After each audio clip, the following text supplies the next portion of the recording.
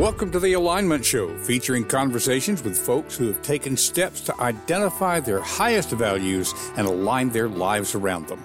Time on this earth is not unlimited, and you may be seeking to make sure you spend your time on things that matter to you. These conversations will encourage you and support you in doing so. Now, let's meet this week's guest on The Alignment Show. And good morning, good evening, good afternoon, whatever time it is in your part of the world. Welcome once again to The Alignment Show. I'm your host, Don King, and we're a little bit late getting on today. We had some tech glitches of sorts, although I suspect when I worked in radio, we used to call this a short between the earphones. So that's more about me, but that's another story. As we're getting started today, you might notice, regular listeners would notice that the crawl down here is a little different. Our episode is sponsored by the next book in the Spark Light series. If I can get my tongue untangled here. We've been talking about The Way of the Three-Year-Old Why for months now, but the second book in the Sparklight Chronicles is just about ready to come out. If you would like to see the first scene in that new book, you can go to donking.com. That's DONNKING.com/medium well first. Name of the next book is Medium Well, and it looks at the journey of a young woman who is figuring out her unique place in the world and whether to believe it or not. Its tagline is, there's a difference between believing and believing in. So we will see how that comes along. Should be coming out in March. In any case, we are glad today to have with us a guest who is, I almost hesitate to say survivor, because it just goes so far beyond that. Let me give you a little background here. Deb Krier is a coalition builder and a warrior rewriting the playbook on how to live with cancer. And she spells that out, LIVE. Diagnosed with stage 4 triple positive breast cancer in 2015. And then diagnosed with thyroid cancer in 2023. She is on a mission to ensure we are no longer fine with cancer. Her goal is to empower those dealing with cancer to embrace their inner warrior, to build a tribe, energize their voices, and expand their choices. Now, I want to tell you a little more about her. As an unlikely cancer survivor, she experienced the disconnection and the despair of a system where cancer is the star of the show, while people with cancer are watching silently from the sidelines. It sounds like to me almost a spectator. And so she's using her experience and expertise to kill cancer with honesty, communication, and collaboration. Now, we're going to learn more about her origin story. Not how did she get into cancer, but how did she get into using her skills in this way. So let's go ahead and bring on stage Deb Krier. Deb, welcome to The Alignment Show. Hello, and thank you so much. It is a delight to be here, Don. Indeed, indeed. I was looking over your biography, and obviously battling cancer or living with cancer or that kind of thing is your focus right now. Obvious where that came from. Here on the Alignment Show, we tend to focus on origin stories. Mm-hmm. And I'm just real sure, I noticed you had a master's degree in crisis communication, MBA in, I've lost track of the MBA. What's the MBA in? Well, the MBA I have two masters. One is in corporate communications and the other is in business. And so kind of a combination there of those two. And that's a good combination. You had those, I would assume, before the cancer. Oh, yes. Long before. Yeah. So you had done a lot of the communication stuff. Mm-hmm. So it may be an obvious question, but, not everybody who survives the harrowing journey with cancer that you have then make it their mission in life to help other people dealing with those situations. So what was it that led you to say, I'm going to take my business expertise, my communication expertise, and now turn this around to, I'm bumbling a little bit here, Deb. I like to say when you're a writer or a speaker, no matter what happens to you in life, it's material. Mm-hmm. Right. It So is. what led you to use this to help other people? Well, it's a combination of things. And first, many years ago, I worked for an oncologist. And I worked for the American Cancer Society doing corporate communication or communications for them. We manage 7 states communication efforts for the American Cancer Society. And I do have my own marketing and PR firm. So kind of have all that in my background. Then I got this diagnosis, and that was back in 2015, where everything was supposed to be hunky dory. I mean, it really was just going to be easy peasy. It was the initial diagnosis is what they called stage 0, which in essence is, well, looky there. Yeah. We did a couple, biopsies that came back negative, all sorts of things. Then it was one of those situations where we discovered that it actually was not stage 0. We, excuse me, I managed to get COVID. Such fun. Oh, wow. Wow. And so they discovered that the cancer had spread. And so we went to stage 3. So I went from 0 to 3, just poof. And then later on, the diagnosis was changed to stage 4, which is one of those things that was like, well, that was just annoying. But Yeah. it was to just skip over. It's very unusual to skip over those things. And so when we did decide to, and I went with the traditional route of treatment. So that meant chemo. And the decision was made that it was going to be a very, very aggressive form of chemo treatment. And so I took 8 different drugs, 8 in one day. It was very fun. Jimmy John's delivers to an oncology center because I was there for like 9 hours. I mean, it was this thing. Everything went well, as well as it could go, right? Considering, yeah. Yeah. I actually felt really pretty good, for several days. And then I felt a little puny. And but I thought, well, duh, I just had all that chemo. And then I realized, no, this is not right. I developed a complication that at that point, so this was back in 2015, less than 1% of the people who have it is a complication that less than 1% even get. So I was special, right? Just had to be special. And more importantly, at that point, I was the only person who had ever survived it because most people don't even realize what's going on until it was too late. By the time I got to the hospital, I was in septic shock. And so much of what I have gone through after that is because of the septic shock, not the cancer. But, spent 7 weeks in the hospital, in and out of ICU, multiple surgeries, all sorts of things. Got home, decided, can't do chemo again. Whoops, that didn't work. And so went ahead and had a double mastectomy, got a complication from that my surgeon had never seen. So again, special, right? And so, but just kept plugging along. I mean, there were several times where my husband was told, we're not sure. It's really pretty touchy. But, every time I was like, well, and, so, and I just kept working for the most part. I mean, and that's part of this is we do need to keep working as much as we can as we're going through whatever it is that we're dealing with. Mm-hmm. Fast forward to several years ago, I'm, and in the meantime, multiple other surgeries, two other types of cancer. Oh, wow. And let me interrupt just a second as you're going through, before coming up to the second big bout here. I know you worked for people, but then you also had your own business during this time. You weren't just working, you were trying to keep up a business. Yes, I was. It's called Wise Women Communications. And I am incredibly blessed. So I'm a consultant providing marketing support. Incredibly blessed to have absolutely fabulous clients who understood that I would just drop off the face of the earth, so they and they're still my clients today. I mean, wow. But that is a challenge. Do you work? Do you tell people? Because they might think you can't work, all sorts of things. And as people know with me, I'm pretty open. I'm pretty much an open book. if somebody said, well, gee, we're not sure you can be doing the job, I would have gone, fine, then go away.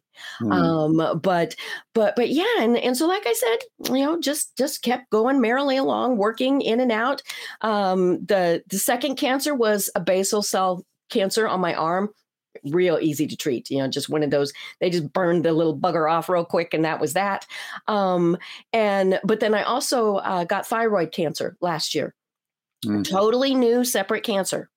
So, it's like, well, this is fun. And more than I was annoyed. I was like, really? Seriously? They removed my thyroid gland. Everything was hunky dory. No treatment on that. Oh. But I was doing business this entire time. And so I started working with a absolutely fabulous business coach.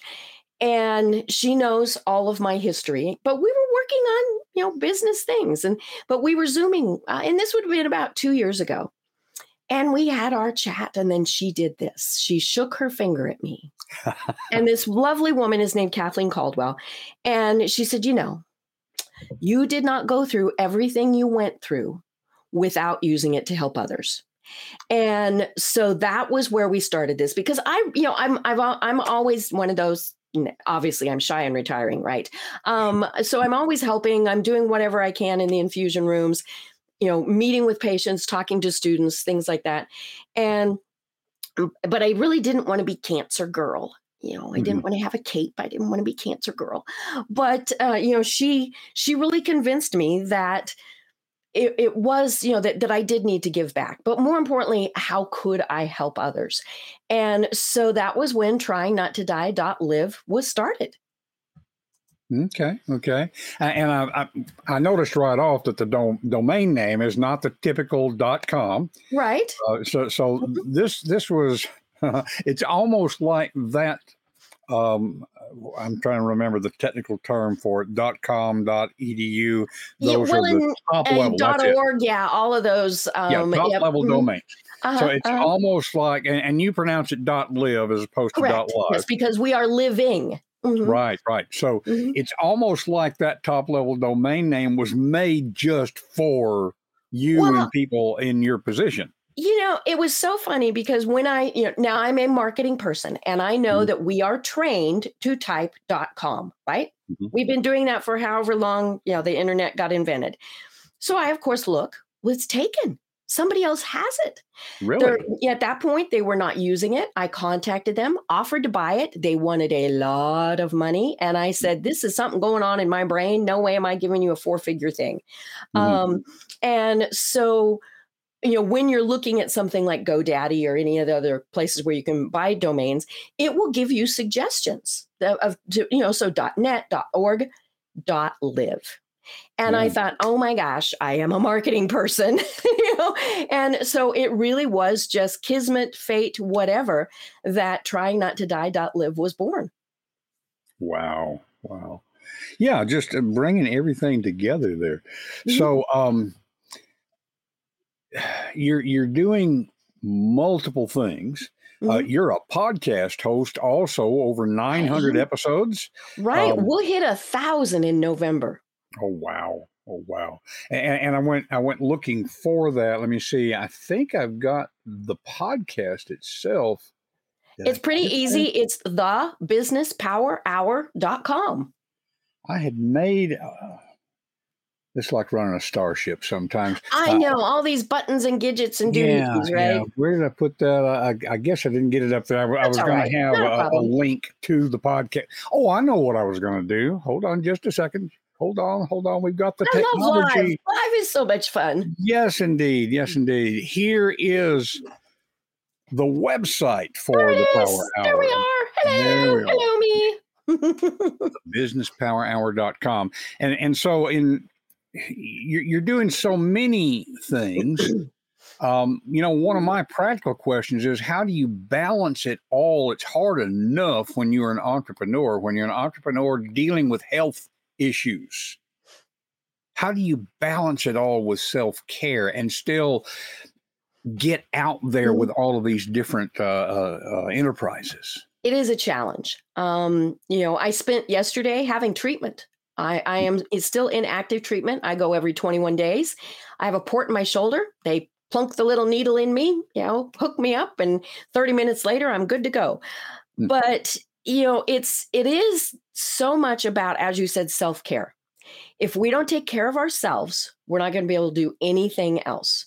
So I fully recognize that my work days are not straight 8-hour days. Mhm. I'm a kindergartner. I have to take a nap. But I don't get graham crackers and milk. I'm not quite sure what happened there, but you do have to as you're going through this, and even after you've gone through it, chemo and all these various things. Now, I've had 33 surgical procedures since 2015. So, like I said, special, ding, ding, hello. But any of that changes your body, short term, long term. And so you have to recognize what's going on with yourself. Do you need a nap? Do you need to eat? Do you need, are you staying hydrated? All of those various things, because we have to just do that. And more importantly, we have to communicate it to the people around us. They have to know, some days it's just not going to work for me. Or I'm just not going to be my usual chipper, cheery self because all of this is going on. But it does, so I work, a couple hours here, a couple hours there, things like that. People get posts from me at 1:00 in the morning because I can't sleep. Mhm. I do not encourage people to do that. Don't do that. Your clients, because then your clients think, "Whoa, you're working at 1:00 in the morning. We can always ask you to do something." No, that's not good. But you just kind of have to go with works. And it's really funny. It's almost kind of like what so many people discovered with COVID, with the whole work from home thing. As long as the work gets done, it doesn't Mhm. matter when you do it. Right. And so, yeah, I mean, but it is a challenge, but I have definitely learned through the course of all these years to pay attention to what my body is saying, because if I don't, then I'm going to have issues. Yeah, yeah. I mean, and I've not experienced cancer directly, but I've been around the medical system pretty good bit. You and I are just getting to know each other. So just Mhm. real quickly, a lot of regular listeners have heard this before. We have a severely disabled daughter with a very rare chromosomal disorder. I'm relating to that thing about being special. There's only 15 to 20 like her known in the world at a given time. We And love so, special. yeah, tons of going places and hearing, we've never seen this before. And I know you heard that a lot as Mhm. well. Right. So the thing that so I'm sure people, they hear you speak, they come to your website, they turn to you for advice. The thing that's coming through my head right now is I have a tendency to say I have to drop everything, take care of her. Hmm. Yeah, and Hmm. so I'm Right. not taking care of myself. Right. She's been hospitalized 36 times in her life. We've lost track of the ER visits. Hmm. And so I do try to keep, like the Hmm. Hmm. podcast, it's Right. always a Right. Hmm. possibility that we just are not going to Hmm. be here on a given Right. day. The 2:00 in the morning thing, Hmm. yeah, that just happened to Hmm. be when it was available. Hmm. What advice would you give somebody who's getting this diagnosis maybe a week ago? Hmm. I've got two or three things going through my head right now, Deb. I'm thinking the hardest time might be between taking the test Hmm. and hearing the Oh, that outcomes. horrible waiting period, because your brain goes to the worst places. Yeah, yeah. So what advice would you give somebody about managing that whole thing about your brain going to the worst possible places? Try to be patient. I mean, yeah, I know it's really difficult. And now one of the tricky things is that sometimes our test results get released in our online charts Mhm. before our doctor talks to us. That's how I found out my cancer had spread. Oh, My wow. doctor, yeah, I was not a happy camper. But the one thing I tell people: step away from the keyboard. Do not rely on Dr. Google, because if Mhm. you type cancer, MS, ALS, COVID, whatever it is, millions of things come up, many of which are valid, many of which are not. And so it gets very overwhelming very quickly. So, I tell people my two resources, and I really pretty much just use two resources for cancer, is a Mayo Clinic and the American Cancer Society. And the American Cancer Society is more for resources, but yeah, Mayo is my go-to to get information, and I know it's reputable, right? Johns Hopkins is another one. Some of the big well-knowns, they're going to have good information. Because we do want to prepare ourselves, and it's funny, it's one side or the other. We either really, really want to prepare, or we want to bury our heads in the sand. And we can do that every day, right? Back and forth and whoop-de-doo and, and all of those things. So try to limit what you're doing. Okay, I'm going to research, but maybe I'm only going to spend 20 minutes doing it. It's also interesting that our friends and our family and our coworkers, everybody means well, and they want to help, but for now, ignore them, because you're going to get a lot of, here's what I've heard, here's what I know. Oh, my grandma had this, have you tried, and throughout this process, I have had that. And, and I know that people mean well. I mean, that is the thing that I always remember, is that they do mean well. But sometimes I'm just, like, really? And so I thank them politely for their information, and then I go merrily along. But yeah, you need to insulate yourself from that. And then once you get that diagnosis, then that's where you need to research, because your doctor will have said, you have this, here are your treatment options, blah, blah, blah. Because you also want to research what alternatives there are. And I do encourage people to do that. For some people, they might totally choose to do something that is not the traditional approach. Like I said, I did chemo, I did radiation, I did surgery. But I also have talked to nutritionists. I have talked to meditation experts. And then, of course, there are, people on that have all sorts of other great information. So you have the thing is, you have to do what's right for you. And then build that team around you of people who are going to help you the most. One of the things that you obviously know far more about is the fact that you have to advocate for your daughter, and she may not be able to do it for herself. She might be able to do some, but not, and so you have to be that advocate. We have to do that. I mean, I ended up in ICU in very critical condition. I could not do anything. So my husband had to be that advocate and had to say, here is what we are doing. And so make sure you have that in place from a legal aspect too. You have to have powers of attorney, all of those various things, durable medical directives, whatever, they're different in every state. So whatever is applicable for your state, do all of that.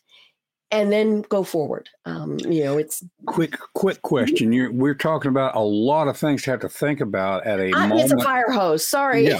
No. It's not the fire hose of the information. I'm thinking about somebody who's gotten this diagnosis. Right.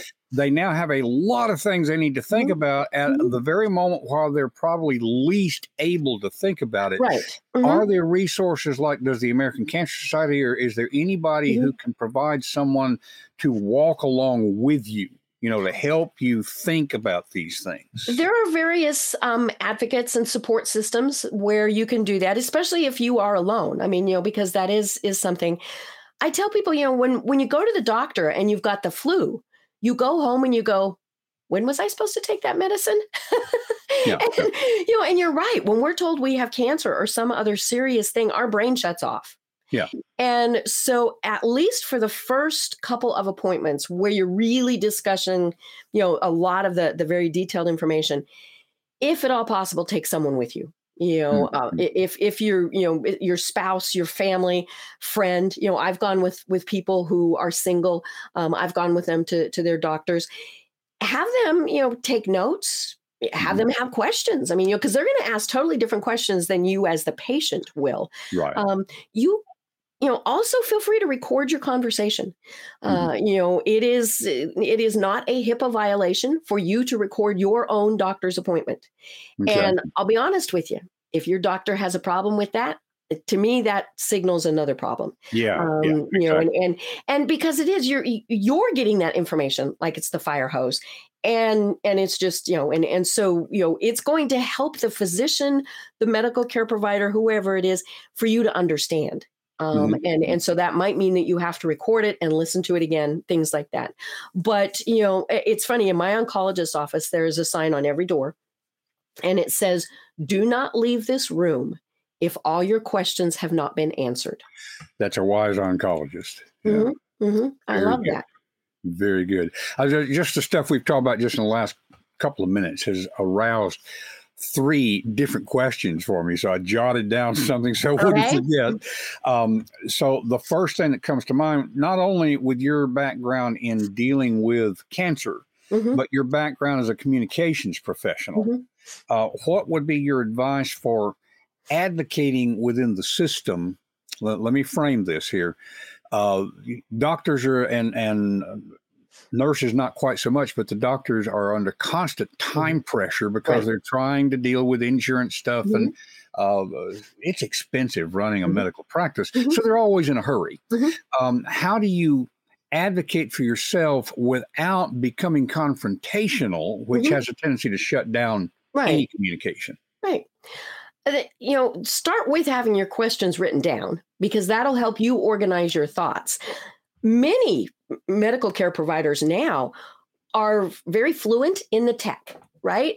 My endocrinologist, who is in charge of the treatment for my thyroid cancer, he's a youngster, and love him dearly. I think he's absolutely fabulous. Online chat with him, or actually, so sending him online communications via whatever the portal is that we have, he is incredible at that. It is one of those things where I can send him a question. It's never gone more than several hours without him responding. Sometimes it's very quickly. I'm like, holy schmoly. And it's him. It's not his staff that's responding. And so, find out if your medical care folks are good with that. At my oncologist's office, I actually communicate with the nurse and say, hey, I've got this question. So figure some of those things out. If they have those portals and are using them, then that might be a good way to communicate. Because you'll think of questions. You'll think of questions when you're in the shower, when you're driving, 2:00 in the morning, and so now you can't really do it when you're in the shower or driving, but at 2:00 in the morning, you can pop them a quick message and say, hey, just woke up, was thinking about this. They're probably not going to respond for a little bit, but, but we do need to realize it's, as you said, they have so many time constraints. So how can we organize ourselves better to try and get them through that process too? Because they're told, by their practice, by insurance, by whoever, you will see X number of patients in an hour. And so, it's just try to be as organized as possible, but you, the patient, are the one in charge. That is it. I mean, that is ultimately what it is you as the patient or your advocate. You are the ones in charge. If that doctor or that nurse practitioner or whoever isn't answering your questions, make a fuss. And I'll be honest, through this whole process, I have fired 3 doctors. Good doctors. One saved my life. I mean, I have absolutely no doubt about that. He was the first surgeon who treated me when I had septic shock. But he and I did not get along. And so, when you have a care team that you're going to have for maybe many years, you don't have to like them, but you have to trust them. And so, make sure that those are the people that you want in your corner. Great distinction there. And it's not even so much, as you're saying, directly or indirectly, it's not about their medical skills necessarily. It's, do you connect? That connection thing is just so important. He was a surgeon, and he really was a very good surgeon. But he dealt with people when they were unconscious. And I think there was a reason that he did. Well, and there's a stereotype here, but it's Mhm, based in mhm. fact. Right. Surgeons are Mhm. not known for their bedside Right. manner, and so yeah, Yeah. that's Yeah. Now, that said, the surgeon I replaced him with, I would walk on fire for.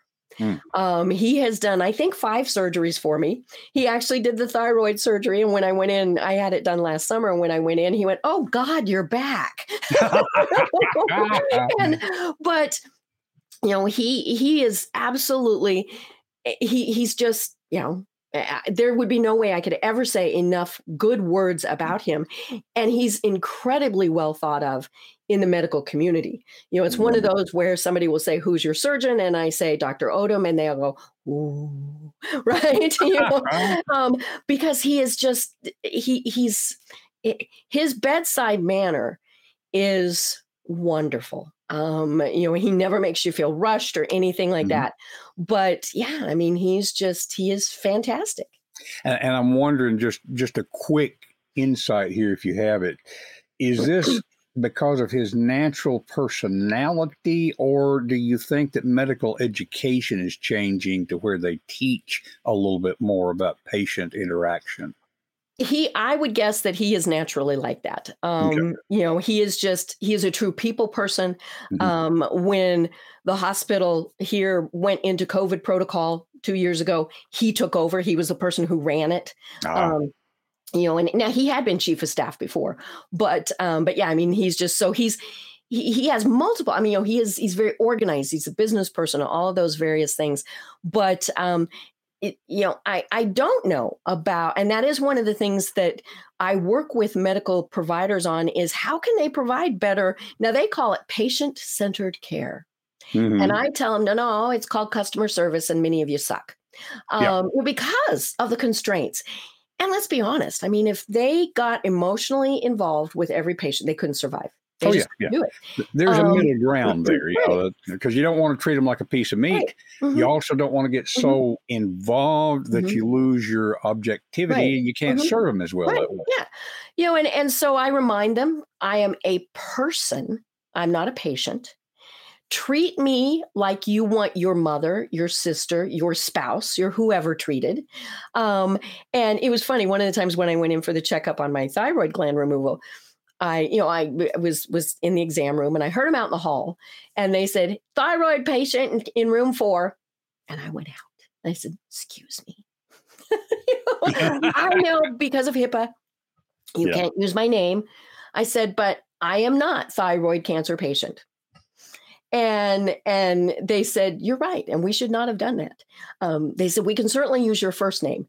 And so they, Right. now, that may have lasted 15 minutes, but it is just a matter of remembering that we are people and we're not that patient. And it's, and it is hard. I mean, God bless them. I don't know how they do it. I know. I know. It's quite a juggling act. Mhm. Well, let me ask another insight question here, Mhm. again from the background in communication. Mhm. I'm sure years ago you learned the 7 news values and all that sort of thing. I used to tell my parents, who worried about being the victims of crime, Mhm. if it shows up in the newspaper, by definition, it's unusual. Mhm. Okay. Right. We're talking now about the internet, and while there aren't editors who are choosing stories, at Mhm. least most of what we come across, certainly not on Google, as you say, just because of what people search for, Mhm. are we most likely to find in our searches the most extreme examples just because of the what's the word I'm looking for? Not logarithm. Algorithms. Algorithm, Mhm. thank you. Yeah, just Yeah. because of the algorithm, does it automatically almost track us to the most extreme and therefore the scariest stuff? To some, because I am an old PR person, and so Mm. we were taught, if it bleeds, it leads, Right, right? right. Which Hmm. means that the sensational stories get the most clicks. Hmm. Used to be eyeballs, well, still is eyeballs, but we and so the more sensational, the more somebody tends to pay attention to something. Hmm. And so then the internet guru god people, whoever's, go, "Ooh, that people must be interested in it." And so it does. So it's kind of this weird thing. So I would encourage people to really, again, think about it. If you typed in cancer and got, new cure found, world's population saved, put that through your little brain filter and go, really? And now, hopefully we do see that at some point, right? That really, oh my gosh, wouldn't that be fabulous? But yeah, we do have to keep in mind some things. And I was a political science major, and I had a professor she was this rather odd woman who would always yell, "Ton Stoffel, Ton Stoffel." Yes, like, there ain't no such thing as a free lunch. Right. And so but it is along the lines there of, if it's too good to be true, it probably isn't. Yeah. And so that's kind of where we really have to think about it is, is it too good to be true? I had somebody, multiple people through this process, they were going to cure me with and usually it was a powdered drink, right? Or Lysol or something. Right. Yeah. And I was very polite. I would listen to them. And I finally told one very overly persistent person, I'm sorry, if your protein drink cured cancer, you wouldn't be selling it out of the trunk of your car. And of course, never heard from her again. Are there benefits to that? Sure, if it had high protein and things like that, yeah, but it's probably not going to cure cancer. And there are the skeptics of the world that say the cures have been found, but because there's so much money to be made, we're surrounded by conspiracy theories. And, there are times where you actually do think that, right? Though it's like, well, I bet they could. They know what they're doing, but yeah, it's, put it through the common sense filter and just go, really, does this sound right? And then discuss it with your medical team. And those can be a variety of people. I mean, it's, like I said, nutritionists, mental health experts, are very important as part of this process. But, ask them about it. If it really is something that is fantastic, more people will have heard about it than just what I saw in my Facebook feed. Right. Well, and this kind of automatically leads into my other question, which is, we've been talking about absolutely needed advice for people who have the cancer or have the diagnosis of whatever it is. We've been talking about the impact of well-meaning friends. Let's turn it around, and you probably do this in some of your talks, because I know you deal with the whole community. Right. So, what would the advice be for the friends? Let me give a quick context here. My oldest son died about 6 years ago, and so we went through the thing of people they're feeling for us. Okay, they don't know what to say. And so a lot of people, if they didn't know what to say, they would either avoid us, or, they'd put the things out there like, always in a better place, or, the things that are well intended, but don't really help. Yeah. So I would tell people, when you don't know what to say, it's important to say it anyway, because the connection. I'm sorry. Works really well. So what we're going for here is, what advice would you give to the friends and the family of the person who's received the diagnosis? Is it just go sit with them and be silent, let them talk about whatever they want to? The other thing they would do is completely avoid the topic. Oh yeah. That elephant stayed in that room, but they would never talk about it. Right. So advice, and we are running short of time here, but I think that's really important to help the people around the cancer diagnosee. Yeah. It's exactly what you said. And we kind of go through the same thing. People ignore it. They don't want to bring it up. They don't know what to say. So they don't say anything. And then we're like, well, I guess they really didn't love us after all. Yeah. Like you said, sit with them. People who told me we didn't know what to say, I told them, you know what? Hallmark has cards. Yeah. And I still have all the cards I got. I mean, I don't know what I'm ever going to do with them, but it's and when you do communicate with them, and this also goes for when you're talking to their caregivers, be specific. if you want to help. It is, it's great to say, we feel for you. What can we do? But if you say, let us know if there's anything we can do, our little brains shut off. We can't, and same with caregivers. I mean, the caregivers need assistance too. But if you say, hey, Dawn, what can we do? You don't want to intrude, all of those various things. So be specific. Dawn, can we bring you dinner on Thursday? Thursday doesn't work. How about Friday? We had somebody who contacted us and said, don't your dogs need to go to the vet for some shots? And they did, but it was not anything that we could be doing. So be as specific as possible. Sometimes just going and sitting with them is the best thing you can do. And I tell people, take a book because they might fall asleep. And it's kind of hard. Don't overstay your welcome. One of my friends who was a caregiver said her friend showed up one day to clean her house. She was absolutely mortified and then extremely grateful.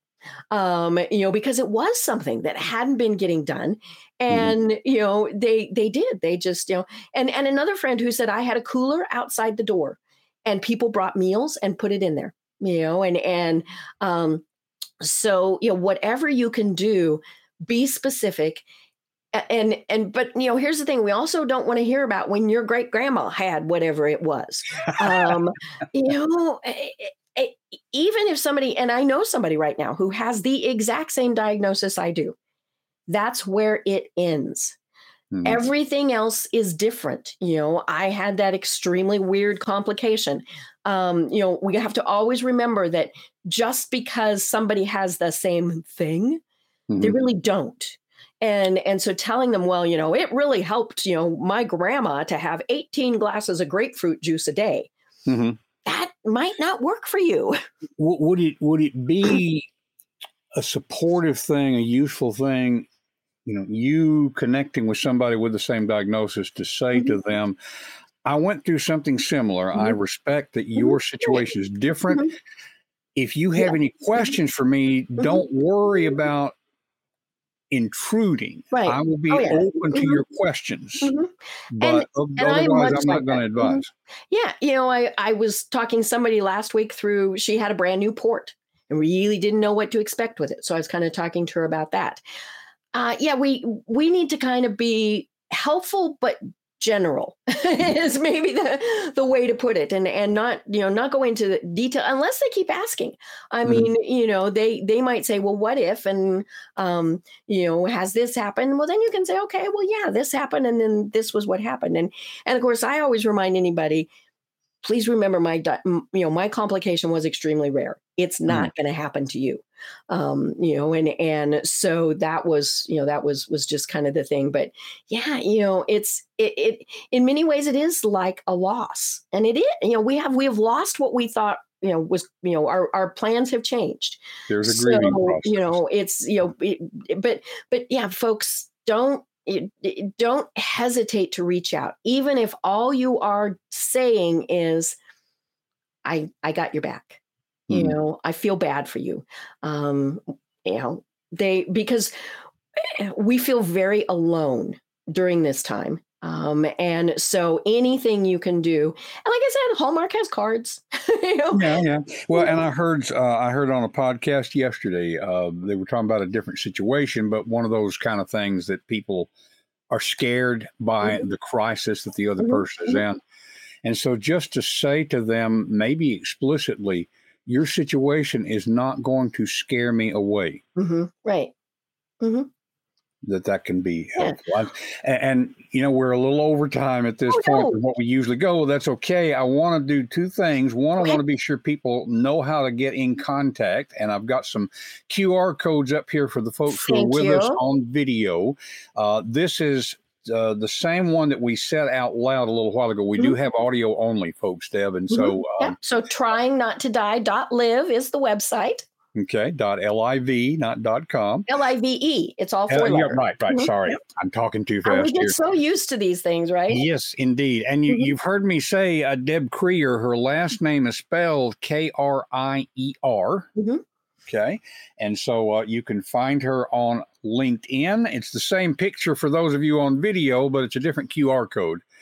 So connect on LinkedIn as well. If you go looking for her, then you need to know that Deb, D-E-B, and it's actually Deborah on LinkedIn, but you'll find it with Deb. Deb. There's only about 3 of us. Yeah. Krier. Mm-hmm. And then let me see. There was something else. I guess that's we do have a Facebook group. It is a private Facebook group, and the link to that is on tryingnottoDie.live. And it's a great place for anyone who is on this journey or may have gone through the journey to be able to support others. It is a private group to make it a safe place for people to share and to reach out to people. Indeed. And we will, I don't have it for the screen, but we'll get it in the show notes. Well, thank you. And so a little reminder to people, you can always get show notes at confidencecultivators.com. Those of you who are on here audio only, we'll have the link to that in the show notes, but you wouldn't know to get to the show notes anyway. I have one closing question that I always like to ask. And this may be difficult for you because there's so many things that you're into. But there's almost always something that you wish that I had asked that I didn't ask. What would that question be, and what would your answer to it be?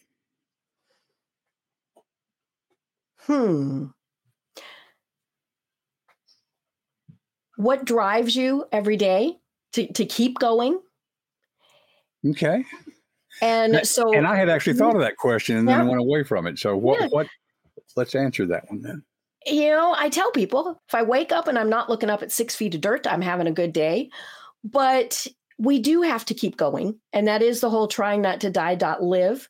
We get so focused on trying to not die that we forget that we have to live, whether it's 5 hours, 5 minutes, 50 years.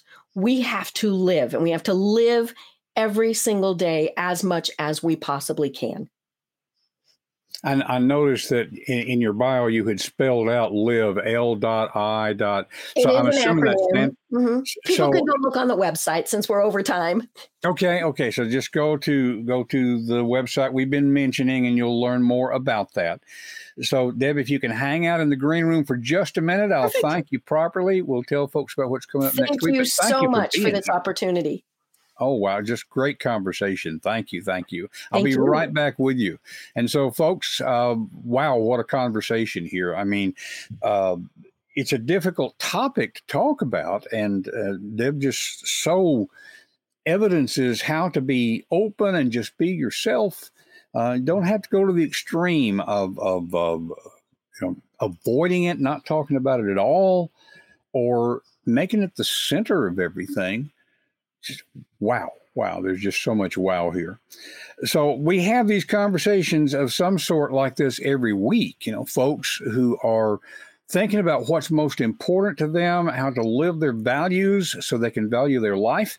We have another guest coming up next week. Kevin O'Connor will be on next Friday. Kevin has an interesting background. He wrote a book. And the title of the book is 2 Floors Above Grief.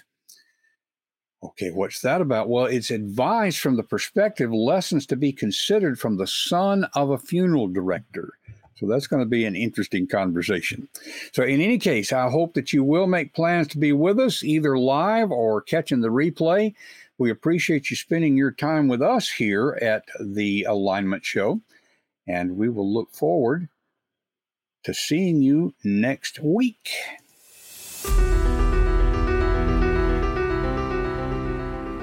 That's it for this week's episode of The Alignment Show. What has it inspired you to do in your own life? Whatever it is, take action now and take the first step. It will help you to talk with a friend about what you're thinking. Share confidencecultivators.com to spread the goodness. And remember to live your values and value your life. We will see you next week on The Alignment Show.